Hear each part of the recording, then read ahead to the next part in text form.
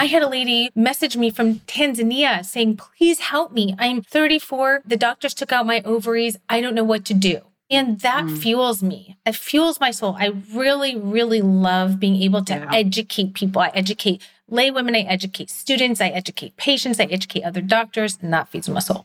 Welcome to Sex, Body and Soul. I'm Kate Roberts, founder of The Body Agency. And on this show, we talk about the marvel that is our bodies, what they can do, and what they need to thrive. Ladies out there, our time is now. Let's get to it. Our next guest is Dr. Heather Hirsch, who is board certified in internal medicine and has completed an advanced fellowship training in women's health at the Cleveland Clinic. Now, Dr. Hirsch and I have a very interesting discussion, all centered around perimenopause and menopause, a stage in a woman's life that holds so much stigma and discrimination, quite frankly. And she has made her whole practice focused on really relieving menopause symptoms, hormone therapy, sexual health, breast and bone health, all the things that we need to be thinking about as we are approaching that period of our lives. I am so thrilled to both welcome Dr. Hirsch on the show and also to the Body Agency's advisory board. Dr. Heather Hirsch is in the house. Hello, my sister. How are you? Hello, I'm wonderful. Well, you're looking wonderful there and very professional with your podcast setup. I know that you also have a podcast, and we'll give it a shout out, Health by Heather Hirsch. Fully recommend it. It's a great podcast. Now, Heather, let's start off by talking about your personal journey here, because you are a hero amongst all menopausal women. But I also know that you are an internist as well as an OBGYN. What got you to land on menopause? So I started my career always wanting to take care of women. And back in college, I double majored in women's studies and biology. So when I went to medical school, I thought, well, the only way to take care of women is to become an OBGYN. So I did just that. I did 1.5 years of OBGYN. And after that, I realized I was not the best surgeon, and I wasn't really built to be a surgeon. I wanted to sit and talk, and I really love the consulting nature of talking to women about making choices with their body. And so I switched career paths, and I went into internal medicine residency. And so I'm now board certified in internal medicine. And while I was doing my internal medicine residency, I thought, I'm going to become an oncologist. I'm going to do breast cancer. That makes sense. I've always wanted to take care of women. So I did a rotation in the breast cancer clinic, and the oncologist would come with me into the room. And after she would leave and talk about all their protocols and percentages of this and that, I would always ask them, how are you feeling? How is your sex life? How are you sleeping? And I realized I was so much more interested in like their whole aspect of their lives. So when it became time to do fellowship training, I decided against being an oncologist. Instead, I went to the Cleveland Clinic and I did advanced fellowship training in women's health. And I was very interested in all the things that, I think a lot of young internists are interested in: reproductive rights, contraception. But probably not more than a few weeks into my fellowship training in 2014, I realized, holy heck, women were flying from across the country to go to Cleveland, which we dub the mistake on the lake, right? It's not the most desirable vacation place, to figure out what was wrong with them, like why they didn't feel good, why they weren't sleeping, why they were miserable, why they didn't want to have sex anymore. Could they take hormone therapy? Their doctor was against hormone therapy. And I had this aha moment of like, oh my gosh, we are leaving women completely behind after they have children, if they even choose to. And I knew at that very moment that I wanted to do midlife and menopausal women's healthcare, because I was astonished that what I learned about menopause and hormone therapy was actually completely different than what I was taught in my medical school and my seemingly top-notch residency training. So that's how I became interested in menopausal care. Well, let's get down to basics for a second. Let's take a step back. Just on some rapid questions so our listeners really understand the basics of menopause here. Give us the age range, first of all, Obviously, I know the answers to these questions, but I want to make sure our audience really gets it.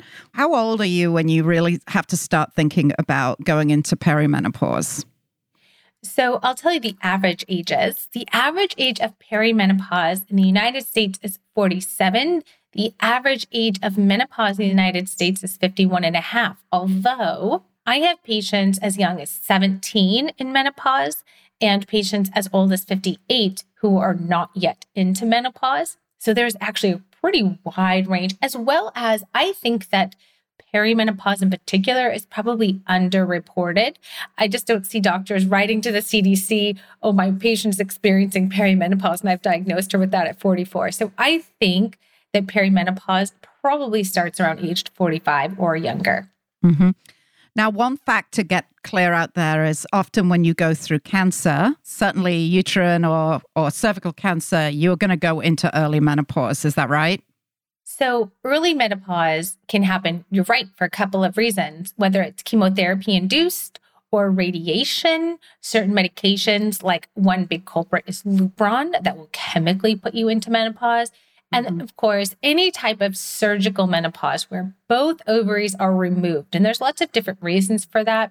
One of the more common things we see now is women getting both of their ovaries removed for high-risk mutations, like Angelina Jolie. She had her ovaries removed because of a BRCA mutation. So those are all the reasons you can be put into early menopause. Mm-hmm. So you are currently in the process of writing a book. We're very excited. We understand it's coming out in 2023 and it's called Unlocking Your Menopause Type. So let's talk about that for a second. Menopause type. Isn't there just one type of menopause person? Tell us about all the different types that we have to look forward to. I will. So I came up with this concept while I was flying somewhere. And one time I heard that when you're in the air, maybe because of atmospheric pressure, you're like the smartest. And it could totally be placebo effect. But I think I come up with all my good ideas while I'm flying. Mm-hmm. And Me too. Actually, originally I wanted to write a book, Why Does No One Care About Menopause? And I pitched that book and no one thought it was really that great of an idea, although still valid. And actually, I think people have and are writing good books on that topic. But I really reflected on my experience of consulting and seeing women for menopause since 2014. And I really realized there was sort of 6 different main phenotypes and that actually they were really quite different. And that if you kind of had a clue that you were maybe one of these different phenotypes, that you could actually better understand how you could work through the symptoms of menopause or how best to treat it. So let's talk about then, obviously, every woman is different and we all have different experiences with our hormones, with our libido, with the symptoms that we get during menopause and perimenopause. Let's just get basic for a second. What are the main symptoms? Like when you go into perimenopause, what sort of things are you going to experience that is different than menopause? So, great question. The first thing a lot of women notice is some kind of change in periods. It could be they're shorter. It could be they're longer. It could be they're heavier. It could be all of a sudden they're filled with clots. It could also be, is there some preceding symptom that's new? So a lot of women will say, I never had a migraine before ever, or I never had PMS. I say that with air quotes because PMS is a physiologic process. It's really not a social construct. It's really something that happens to us when our hormones change before we have our periods. It could be I'm all of a sudden getting like tingling legs or insomnia, or I'm sweating through my sheets before my period. So sometimes there's a change in period, and sometimes it's noticing oftentimes some kind of cyclic pattern of strange and bizarre and mysterious things that are happening to you. Now, it could be the classic night sweats, hot flashes. And a lot of people actually will think their first hot flashes that they're getting sick. They will take their temperature. They're convinced they have cold or some sort of cyclic type of viral infection. I see that a lot. And another big symptom besides for change in periods and then sort of any type of cyclic syndrome is a change in mood. And this is becoming more and more talked about and researched. And one of the things that I think is actually quite interesting is that in perimenopause, your hormones are a little bit more volatile. So you're still making estrogen, you're still making testosterone. They're just more volatile than they used to be when you were premenopausal. But we think that progesterone kind of dips out early. Progesterone gets the message before everyone else. And actually, progesterone tends to be for most people, it's hard to make generalizations, but kind of like the relaxing hormone. And so we think that perhaps because progesterone's decreasing early, that's one reason that anxiety really tends to spike in perimenopause, that get in bed, can't turn your brain off type of anxiety. Yeah. Well, also there's a head fog where you can't focus. And what about breast swelling? Is that a perimenopause symptom? Like your breasts are tender or you're bloating? You feel like you've got a period coming on and then it never comes on. Oh, yeah. The phantom period, right? Yeah. Yes, totally common. And again, I think what's happening is instead of this nice up and down that hormones used to do when you were premenopausal, they're so much more volatile. And that volatility can actually really cause this onslaught of harsher or more severe or more intense symptoms than perhaps you used to have. So women would tell me, I've never really had breast tenderness before. All of a sudden I feel don't touch me. Yeah. Yep. Yeah. That's our good friend, perimenopause. Now, one of the big myths that's out there, and I don't even think it's a myth, I think women generally struggle with this when they're going through perimenopause and menopause, is the loss of libido. First of all, how can hormones help us with that? Secondly, do hormones help with that? And should you charge through and really try to force yourself to have sex? And is that going to help you to get your libido back? What do we do here? Because listen, I know stimulated in the right way, we should never lose our libido. So what are some of your suggestions here? Let's start with the hormones. Well, you know what? Let's take a step back, Kate. What I usually ask first, I guess this is hormone related. What I usually ask my patients first is it painful or is it pleasurable? Because let's start with if it's painful. If it's painful and or if it's unpleasurable, I can, say we want to boost hormones by using testosterone or something that can help libido. But if it's painful, that's the rate limiting step. So we have to address if there's pain first. And if there is pain, it's commonly, low estrogen, which is going to cause genitourinary syndrome of menopause. And so vaginal estrogen is going to be extraordinarily helpful for that. Vaginal estrogen being a suppository that you put up there and it gets the juices flowing. You bet. Yes. So vaginal estrogens, and we should clarify this before I just go 90 miles a minute, that vaginal estrogen is prescription. Vaginal estrogen does not travel systemically. And so it's very different than systemic or whole body type of hormone therapy. The safety of vaginal estrogen has been, proven 1,000 times over. So vaginal estrogen, either in a cream or a suppository, is definitely the first place to start for libido, almost always when there's pain. Okay, let's just get on to estrogen because we haven't finished all my questions yet from that, but I just want some clarifying questions here. So estrogen, you can get in a pill form that you take every day. You can get it through a patch that you stick on your arm or somewhere on your body. And then you can also do it vaginally. Are you supposed to be doing all three? Or do you choose one? Or can you combine vaginal with the whole body pill that you take like a contraceptive? How does that work? Yes, exactly. These are all the right questions and all the things that my patients always ask me.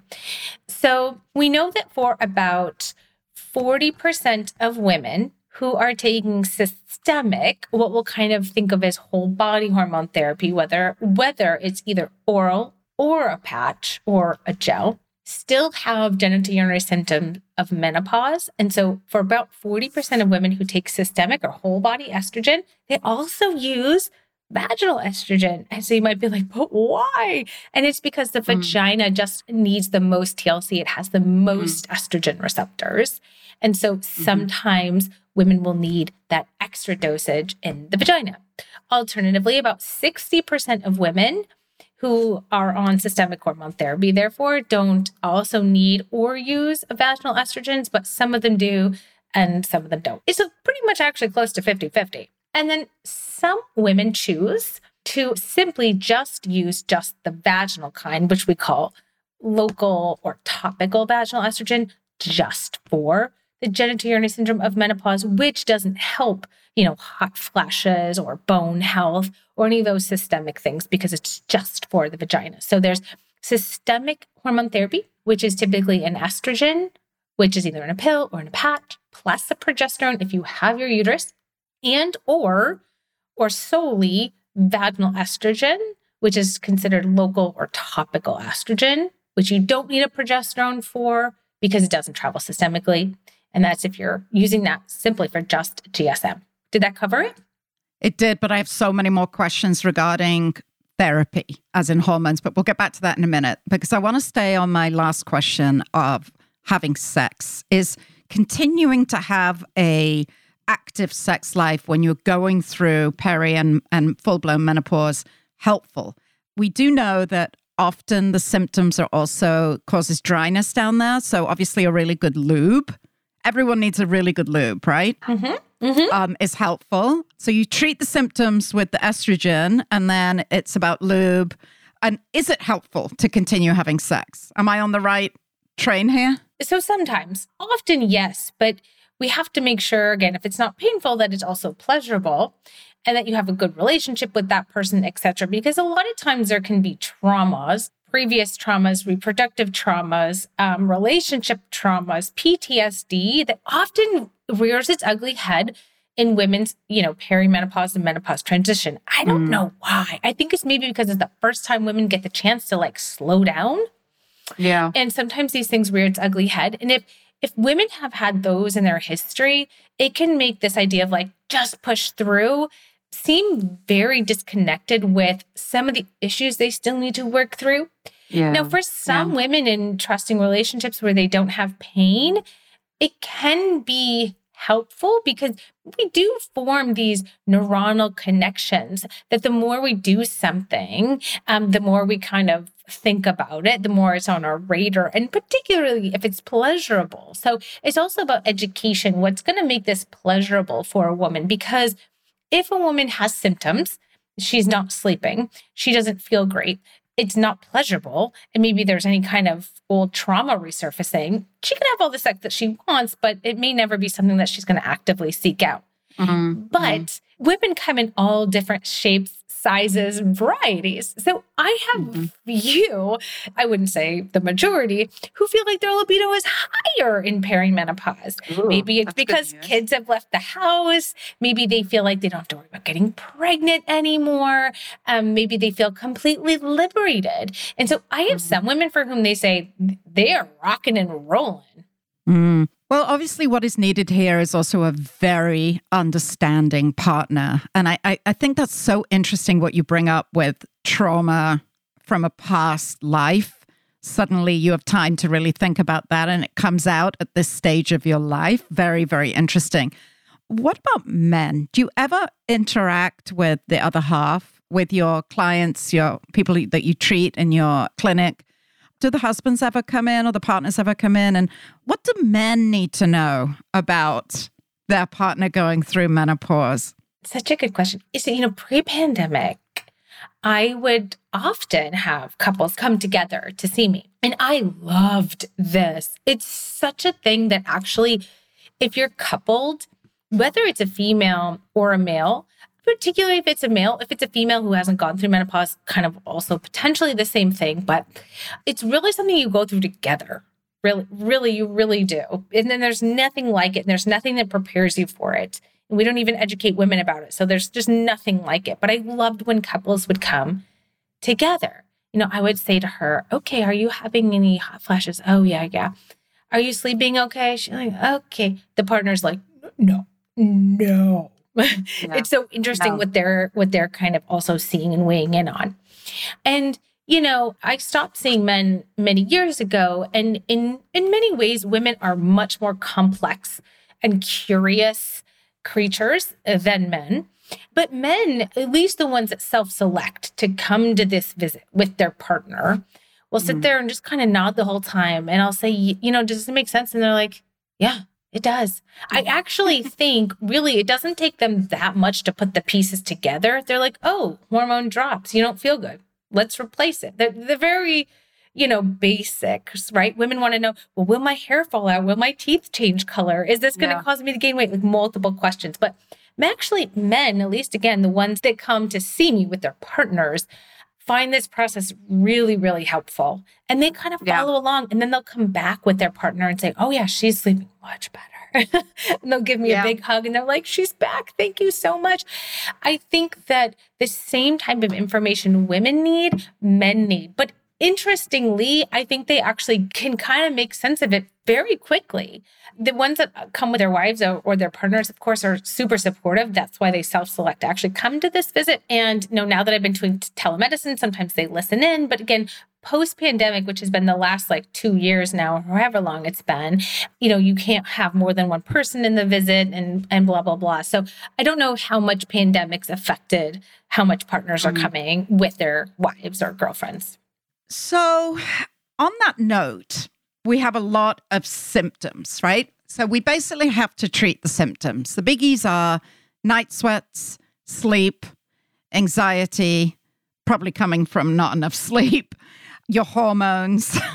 And it's not very sexy lying next to somebody who's sweating through the night or is irritable because they haven't had enough sleep. So it's all about treating those symptoms, right? You got your hormones sorted out, you're taking your estrogen, you got your vag suppositories for, you've got a great lube. We actually, at the Body Agency, we developed a kit called the Happy Hormones Kit that actually looks at all those things so you treat the symptoms. Because if you treat the symptoms, you will sail through menopause and everyone will be happy. As well as estrogen, right? Because these are the things that, as you say, Heather, are prescription only, right? You've got to go to your gynecologist or your menopause specialist like you to get these things prescribed. Apart from estrogen, what other medications fall under this hormone treatment therapy? Testosterone is one. How do you know when you have to take testosterone? How do you know? Why do some gynecologists say, okay, all you need is estrogen, you don't need testosterone? How do you know that you need testosterone? Yeah. I kind of laugh at that because it is kind of a toss-up because there are no great protocols, unlike diabetes. Okay, we know the first line is this and the second line is this. And if you need to also lose weight, we're going to use this. But when it comes to menopausal care, for whatever reason, lack of research, terrible education, there is no standard protocol. And when it comes to just testosterone is really even further a stretch because there's just no good research, no long-term research on testosterone. So until the NIH says, Dr. So-and-so, I'd love to give you $50 million to study the effects of testosterone in postmenopausal women, which just sounds laughable to even say out loud, we really don't know a ton about testosterone. So actually what I do is use my experience of treating women over many years to kind of help guide me on who needs testosterone. And I have a couple principles on this if you want to hear how I decide who needs testosterone. Mm-hmm. First and foremost, if you're a young patient, if you're under age 45 at the time of menopause, because you're going to lose testosterone at menopause, it is definitely on the menu. But for almost all my patients, I typically start, if they're thinking about hormone therapy, I typically start with estrogen replacement and a progesterone if you have a uterus first. That's because there's a good chance that if you just take estrogen and or your progesterone, you might come back to me and say, I feel like a brand new person. I feel really, really good. I feel satisfied. I feel happy. I have libido. Bam. Sometimes because libido is so complex, just like sleeping and not sweating, like you said, and feeling good about yourself and feeling like yourself again is all that patient needs.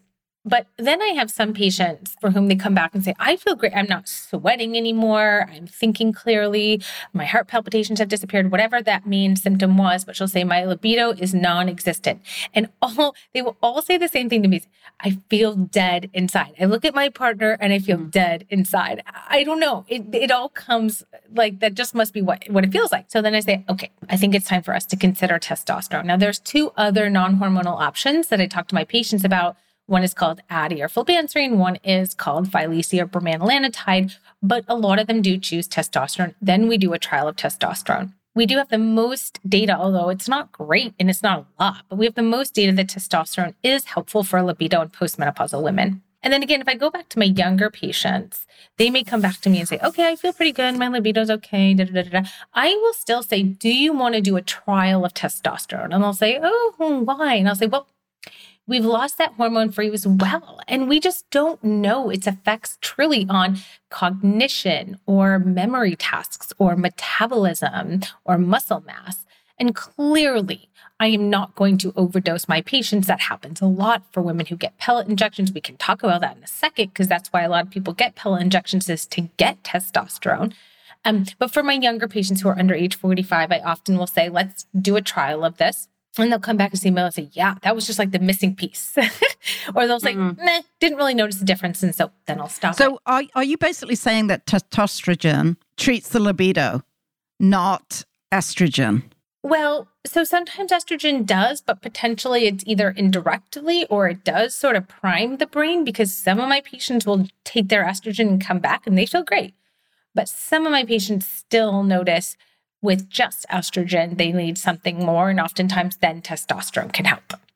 Awesome. Okay. I get it.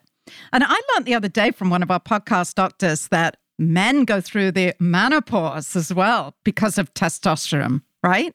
They start to lose it and also go through something similar. Maybe, but I don't see men, so I honestly don't know.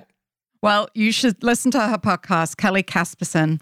Hilarious. She basically said if men's balls fell off at time of the menopause, that there would be a international vaccine to treat it. Oh, yeah. I polled people on TikTok. I said, what would men do if they went through menopause? And everyone was like, oh my gosh, this would be solved already. 3 times the military budget. There would be a free pill for everyone. And it's true that there is definitely, a misbalance between men's sexual health and women's sexual health. And the problem is that when doctors don't know how to treat this or don't even address it, women will seek out help in unsafe places. For example, again, a lot of women taking, testosterone pellets. That's become very popular. And that's a way to seemingly help this problem of low libido. I wouldn't even say it's a problem, but there you have it. Well, you and I, Heather, are working on this movement, this notion that we are not up at midlife. Well, sell-by date has not expired. And, there is such a massive need for doctors like you who really specialize in this area. And, I think you and I have talked about this. I've worked in global health where women are concerned, female health, for the last over 2 decades. And menopause was just never brought up, ever. And I think it's because they are the end of our reproductive years, right? We cannot make babies anymore after we go through menopause. Although there have been some cases where a woman's been in menopause for the last 3 years and suddenly she finds out she's pregnant. I have heard, not often, but I know that that's the case. What do you think has happened? Like, why is this such a need? Because, I know the menopause market is like ridiculous. The need, the unmet need that is in the menopause market is billions and billions of dollars of opportunity. Why are we still in the dark ages where there's such a stigma attached to going through menopause? I mean, we feel ashamed of it. Why is that? And what do we still need to do? Women's health after childbearing, if women even choose to have children, is invisible. It's been made invisible. And it's really been turned into men's health, but just having boobs and maybe a uterus. But women's health after childbearing years doesn't exist until more recently, when women are realizing that menopause is not just this siloed event. It's not just hot flashes. It's so much more than that. It is years and years and years of symptoms and being able to put together weird symptoms with actually a word, perimenopause, menopause, and then to know there's treatment, and then to think how menopause interacts with chronic conditions and chronic health, especially women, when you talk about a prior history of trauma, reproductive trauma. When you talk about women and high blood pressure and diabetes, it all also correlates directly with the loss of estrogen. So I think that there is an army of women starting to mobilize who are saying, oh, no. The same group of, maybe it's millennials, they got so much more information about birth control and got so much more information about postpartum care, are not taking perimenopause and menopause like laying down. They're not just like, oh, I'm just not going to. Everyone's just like, this is a really important thing. It's not just this siloed event. So now you've got this army of women that's kind of starting to mobilize. We're seeing it in the UK. We're seeing a little bit here in America. We're seeing some great doctors in Australia and Canada who are working on menopause. And globally, you've got the International Menopause Society, the British Menopause Society, NAMS. And all these people are kind of coming together. And then you have folks who come from the marketing and media world saying, wow, there's this big area here. There's this big gap in care. And there's, some crazy 600 million menopausal women across the globe, right? We know there's 10 million women in the UK menopausal and 60 million women in the United States alone that are going through the perimenopause. So there's there's so much opportunity here. That's why there's a lot of femtech. That's why I think more people are starting to think about it. What I think is really happening is that women's health has been made invisible after children for our entire lives, really up until the last few years. And the army of women, whether it's social media and a little bit more education, they're before the doctors, they're ahead of the doctors, because then what we have is a huge education gap and doctors know nothing about menopause and sexual health. So it's a lot of backstepping. And I'm lucky that when I was in my internal medicine residency, I decided to go to Cleveland Clinic instead of becoming an oncologist. I'm lucky that I've had the mentors that I've had. Dr. Holly Thacker, who taught me everything I know at the Cleveland Clinic, and then lots of folks at NAMS, and just so many mentors I've had have given me this lens that once you see it, you can't unsee it. Well, what I've seen around the world, as I mentioned, over the last 2 decades of doing this work is, you talk about England and the US and maybe some parts of Europe where we freely now talk about this, but you go to Africa, you go to India, you go to any of these developing countries, and I can assure you it's only discussed in whispers in your local community, maybe amongst, grandmas. So the resources are not there, and we are going to change that, Heather. We are so thrilled that you're doing this work, that you have this focus, that you've joined our body board at the Body Agency, and that we can offer, you also are a consultant, you can do sessions. We're so excited about welcoming you into the Body Agency family. And this is so needed. And we need to get this out across the world in multiple languages so that women can get, and men can get the resources that they need to be able to sail through this. I actually have a couple of rapid fire questions for you that I would really love to sort of end on. Why do some women have no symptoms going through menopause? Yeah, about 10% of women have what I call, and what's in my book, called the silent type.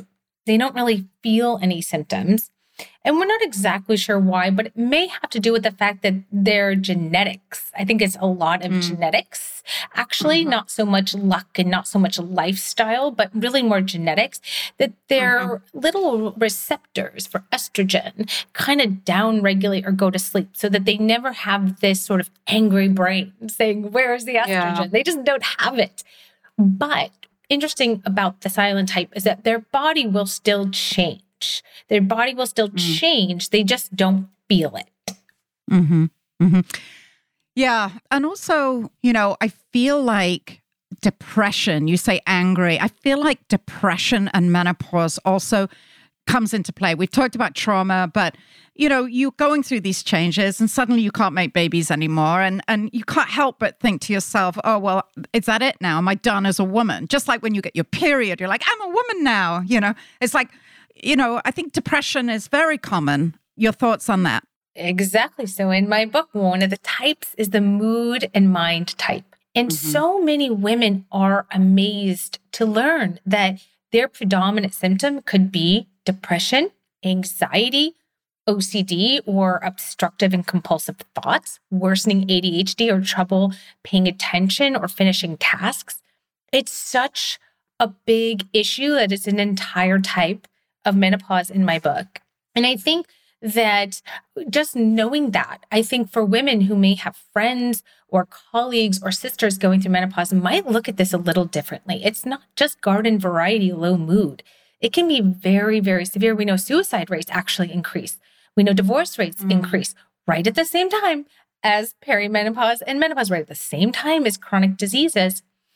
And I think it's such a huge symptom and it can stand all on its own. I have women tell me I didn't even have one hot flash. It was just this harsh onset of major depressive disorder. So I couldn't agree with you more. It's a huge problem. Yeah.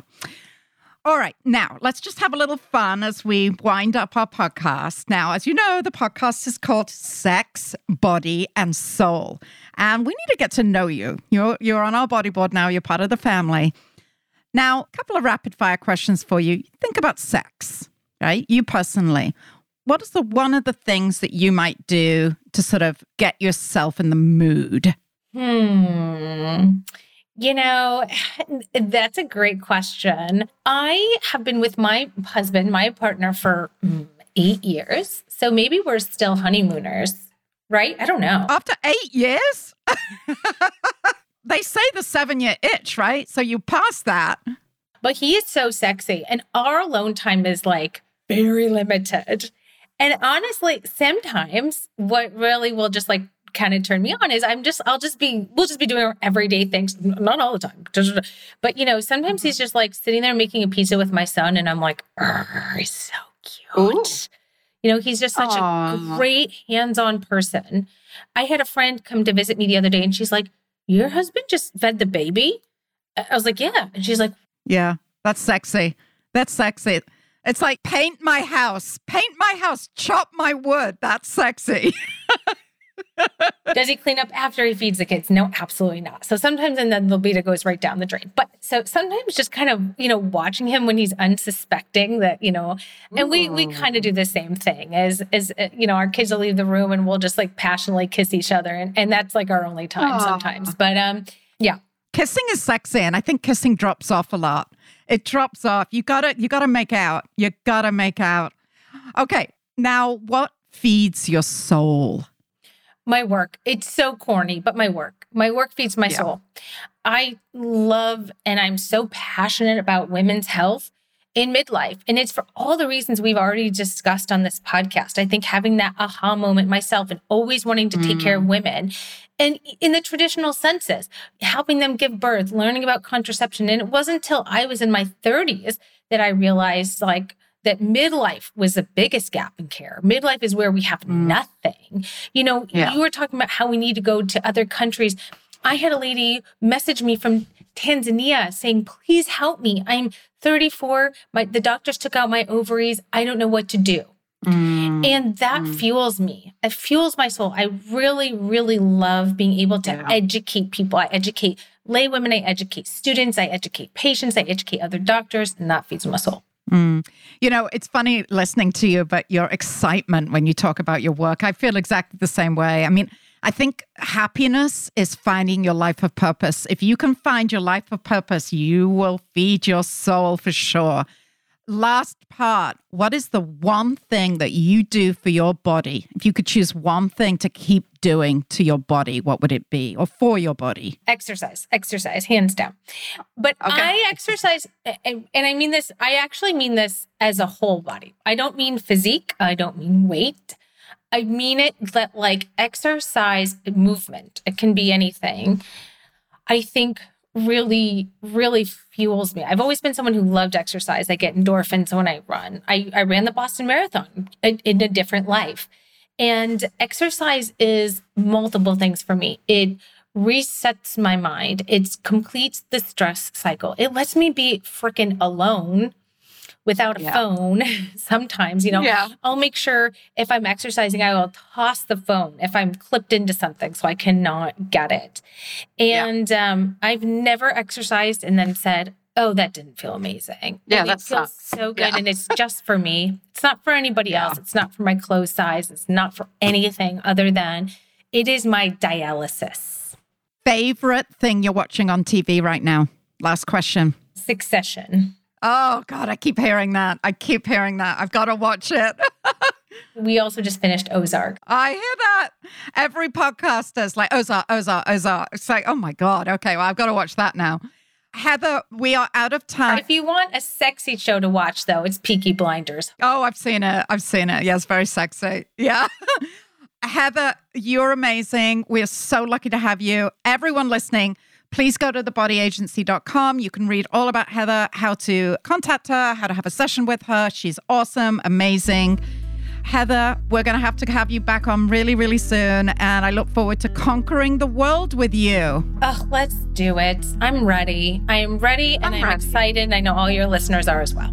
Okay. Much love to you. Bye-bye. Thank you for joining me for this episode of Sex, Body, and Soul. Remember, you can find all my favorite products and resources to support your health and sexual wellness through my one-stop shop, The Body Agency.